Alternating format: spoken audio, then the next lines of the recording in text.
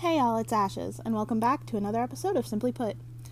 I want to thank everyone for being incredibly patient with me as I try to keep my apartment from floating away when it rains or when it gets too hot, which is basically the only weather that exists in the Midwest during the summer. So it has been an uphill battle. But in the meantime, there's been a lot of things that have happened in the U.S. as far as race relations since the last time we checked in. Most notably for me was the Proud Boys had a rally in Grand Rapids, Michigan, and were met by quite a few counter-protesters, including a couple of people that I knew from when I lived on that side of the state. And from their pictures and their stories, it looked like only about 4 or 5 Proud Boys showed up, and they were able to get pictures and video of each of them in hopes that they can be identified and then go on from there. I haven't kept up on that story.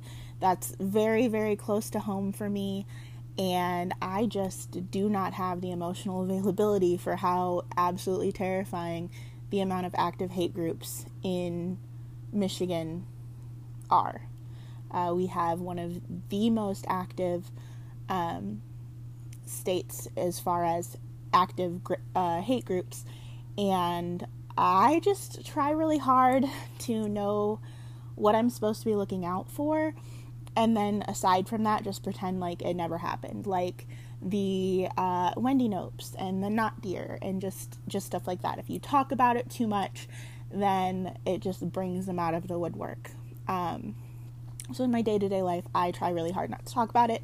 My husband is in a lot of counter-protest groups for stuff like that and works in a lot of political alleyways when it comes to stuff like that, so I feel comfortable that that's something that I don't have to pay attention to because it's something that he does. Do I want to talk about that today, though? No, I don't. But I did think that it was incredibly important to bring it up because I didn't see any news outlets cover any of that. I saw like local news groups talk about it, but aside from that, I haven't heard anything. What I actually want to talk about today is a bit of a nod to what I thought I would be covering when I started blogging regularly, and way before I even thought about race-related conversations. So, I want to talk about being a mom. Not the biracial stay-at-home mom of a mixed-race child in an interracial marriage. I just want to talk about being a mom, and the experiences of being a mom and how different enjoying things and time with people has become since I've become a mom. But I can't do that without talking about race, at least a little bit. So I will try to keep it brief, but that might not happen. And that's just going to have to be okay. Last weekend, Jordan came to visit, and it's the first time I've seen them in person since I was 16 years old. And we only spent like a week together. It was at a national conference, and we were both on like the national acting team, and we spent a week and a half straight together and then haven't seen each other since. So Jordan, sometimes I call them Brex, is my all-time best friend and is lovingly serving as my daughter's godparent. And I've spoken a lot about them in the past and their journey to be the person Rue needs them to be in case something were to happen to me. They've guest posted on Simply Ashes a couple times. They actually helped me run my Facebook page that I don't do anything with anymore because the algorithms just kill me. But it has been a long and pretty well documented journey for both of us. It's required conversations that neither of us were necessarily ready for, and it put a bit of stress on our friendship as we worked through those things independently, but we both fought through that for the sake of Rue. Because Jordan loves her as much as we do and is willing to constantly be uncomfortable to make sure that they're safe for her to be around. It's required us to tackle how we're spending money and the importance of being as ethical as possible in our consumption, which has led to a really fantastic conversation about there being no ethical consumption in capitalism. And I'm really sad that we didn't record while he was here. But great conversations have come from that, and different viewpoints and different things that both of us need to pay attention to or work on, especially because Jordan and his fiance live in Arkansas and I live in Michigan, and I don't know, I know that Michigan briefly turned red a couple years ago, but it is nothing like Arkansas. So it's interesting to see the perspective of somebody who lives in a state where there are still sundown towns, in a state where I don't know that it would be safe for me to visit, and they don't know whether it would be safe for me to visit. And we were actually talking about this little restaurant run by an influencer who just seems really nice. It's Positively Alex on TikTok, and she was like going through some stuff, and she owns a restaurant. And we were like, oh, that would be really cool to go to. And Jordan was just like, yeah, it's just a couple hours. And I was like, well, I don't know if it's safe for me to go. And they like looked it up, and they're like, oh no, you can't go there. But understanding that that's something that needs to be looked into before we ever make plans to go somewhere is a really big step. And it's something that they've started to take initiative for, so that I don't have to do it, because I always feel like if we can't go someplace because it's not like Black or brown people friendly, I feel like I'm preventing other people from going. Whereas in that situation, Jordan was just like, neither one of us are going to go because it's not safe for you to be there. And it took a long time to get to that, because we tackled their love of Jeffree Star Cosmetics, which was a conversation that I had put off for a long time, because I knew what that was going to get into, and I understood why Jeffree Star was important to Jordan's community growing up.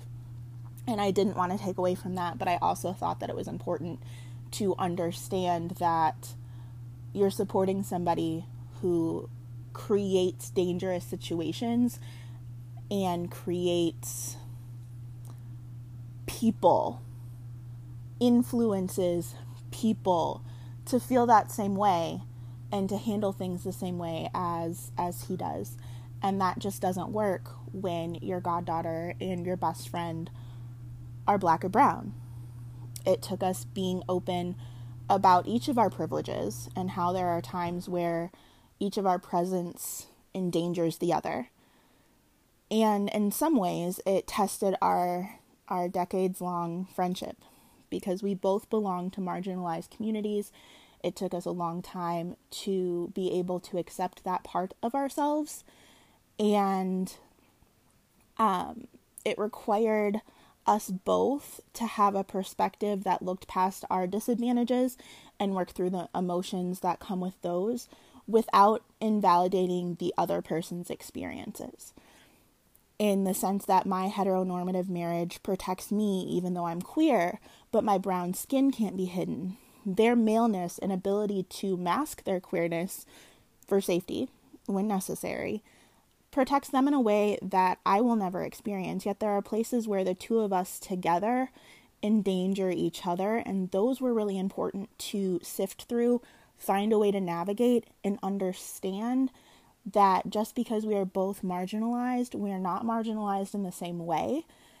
And creating an intersection for the two of us where we're both safe, or where my daughter is safe when she's with both of us, means that my daughter will go with whomever is safer in that moment. And if that means I have to take a step back and pretend like I'm just a random bystander, or whether Jordan has to take a step back and pretend that they are a random bystander, then that's what that means. And that demands a high level of hyper-awareness that's very different than what either of us are used to, and required them especially to navigate their world differently. And to be honest, I wasn't even sure Jordan liked kids when I asked them, but I'm very thankful they said yes, because what I experienced last weekend was love. I knew my daughter liked Jordan because she always asks to FaceTime them almost every day as soon as she gets up, and watches their TikTok lives over at Iconoclast whenever she's awake and they're doing makeup. And I think she finds their voice soothing, because sometimes she doesn't say anything or isn't even near the phone, but still gets sad when the live or the phone call ends. And honestly, she might just want to make sure they're still there. But Jordan's flight got delayed, so Rue had gone to bed before we got back to the airport and was grumpy as all get out when I woke her up. But she let Jordan hold her, and every once in a while she'd glance up and smile, this like teeny tiny smile before snuggling back into their shoulder. And we'd spent most of the week prior talking about what would happen if they came all of this way and Rue didn't like them in person. Because being rejected by a small child is brutal. Absolutely heart-wrenching. But thankfully that didn't seem to be the case. Because Rue spent the next 2 days head over heels in adoration and was absolutely devastated when we dropped Jordan off at the airport. At first she was upset because Jordan was leaving, and then she was saying I didn't want Jordan to go on the plane. And then this tiny little 2.5-year-old was absolutely heartbroken because she thought that Jordan was going to go on the plane alone. Like, she didn't want them to be alone. And this whole time, my mom kept texting and asking how things were and if Rue and Jordan were getting along and what we were up to. And by the end of the weekend, she just straight out asked if Jordan and I had gotten to spend any time together. And the answer to that is yes and no. We had the time after she went to bed, and that was it. But I never felt left out or bitter or like anything negative about not getting one-on-one time. Because this is what we'd spent the last 3.5 years working toward, ever since I texted him at 4 o'clock in the morning on Christmas Eve in 2017 with a positive pregnancy test. We've been working towards this moment. Watching my daughter give and receive love with someone I care about is something that I didn't expect would hit me and my partner in the feels as much as it did. And Alex was working the entire weekend, and I think only saw Jordan for maybe 2 hours the whole time. But I have so many pictures and videos of them interacting, and every single frame, no matter where you pause it, is pure joy and acceptance from Rue and pure love from Jordan. And I would have sat on the sidelines and watched the smiles and listened to the giggles for the rest of my life and been happy. And at the end of the weekend, I cried. Not because I was sad Jordan was leaving. I've spent the last 15, 16 years without them. But because I knew that it would hurt Rue. Knowing that before Jordan even got on the plane, we'd already made plans for their return in a couple of months to surprise her made it easier, and understanding that Alex, Jordan, and I were all on the same page with the idea that whatever it took would happen was nice too. Because I know that him coming was kind of a combined birthday present for the two of us. Because Jordan and I's birthday are a day apart. But this visit, this was 100% for Rue. Knowing someone not only put years worth of hard emotional work in, but they also flew across the country to spend less than 36 hours with my daughter, and then on top of all of that, to make sure that the time they spent with her was quality time. My heart cannot handle that. How in the world I managed to get so damn lucky is beyond me, but I am so blessed to have the support system I do and the people in my life who are willing to do the work to be a safe person around my daughter. She didn't ask to be here, and the only way I can give her the childhood she deserves is to make sure the people around her are willing to do what needs to be done to keep her safe. Because I'll be real with you, it's not enough to say that you're doing it or you're willing to do it, because if the people in the community you're an ally for don't know you're an ally, you're probably not. But to those who are consistently putting in the work to know better, do better, and be better for whatever person you're doing it for. We see you. And to everyone else, try to put yourselves in our shoes. We don't get a second chance with our kids if someone isn't all in. There's no do-overs. That's a fatal mistake, and we have to live with that if we trust our children to the wrong people. All parents do. But this is another layer of protection needed for non-white children on top of the combined worry and fears that every parent feels. My greatest fear as a parent is constantly played out on the nightly news while people tear apart the victims before their bodies even get cold. And that is a unique experience for parents of color. Help isn't guaranteed for our children. So we have to make sure that they're with people who are cognizant and prepared for those situations, because by the time most white people stop giving the benefit of the doubt to a racist regarding their intentions, my child has already seen, heard, and internalized what has been said, and it becomes a part of who she is. And if that makes you uncomfortable, good. Sit in that, work through that, and then go and tell all the other white people about that process, both publicly and privately. Don't make your friends in marginalized groups wonder whether you're safe for them and their children. Make sure there can be no questions asked or doubts in anybody's mind that you are safe for those children and for the people that you love and care about. And if you're not there yet, there's still work to do. And if you are there yet, well, there's still work to do. Because being an ally is an active title that requires constant upkeep. It's not some permanent badge of honor to show that, marginalized people exist and you recognize that. And sometimes things suck for them. It's more than just a ribbon that says you were invited to a cookout once. It's not a passive title. It is very active, and it requires you to continuously put in work. Me too. Like, I'm an ally for marginalized communities that I'm not a part of, and it constantly requires me to learn and pay attention and do better and get uncomfortable for myself.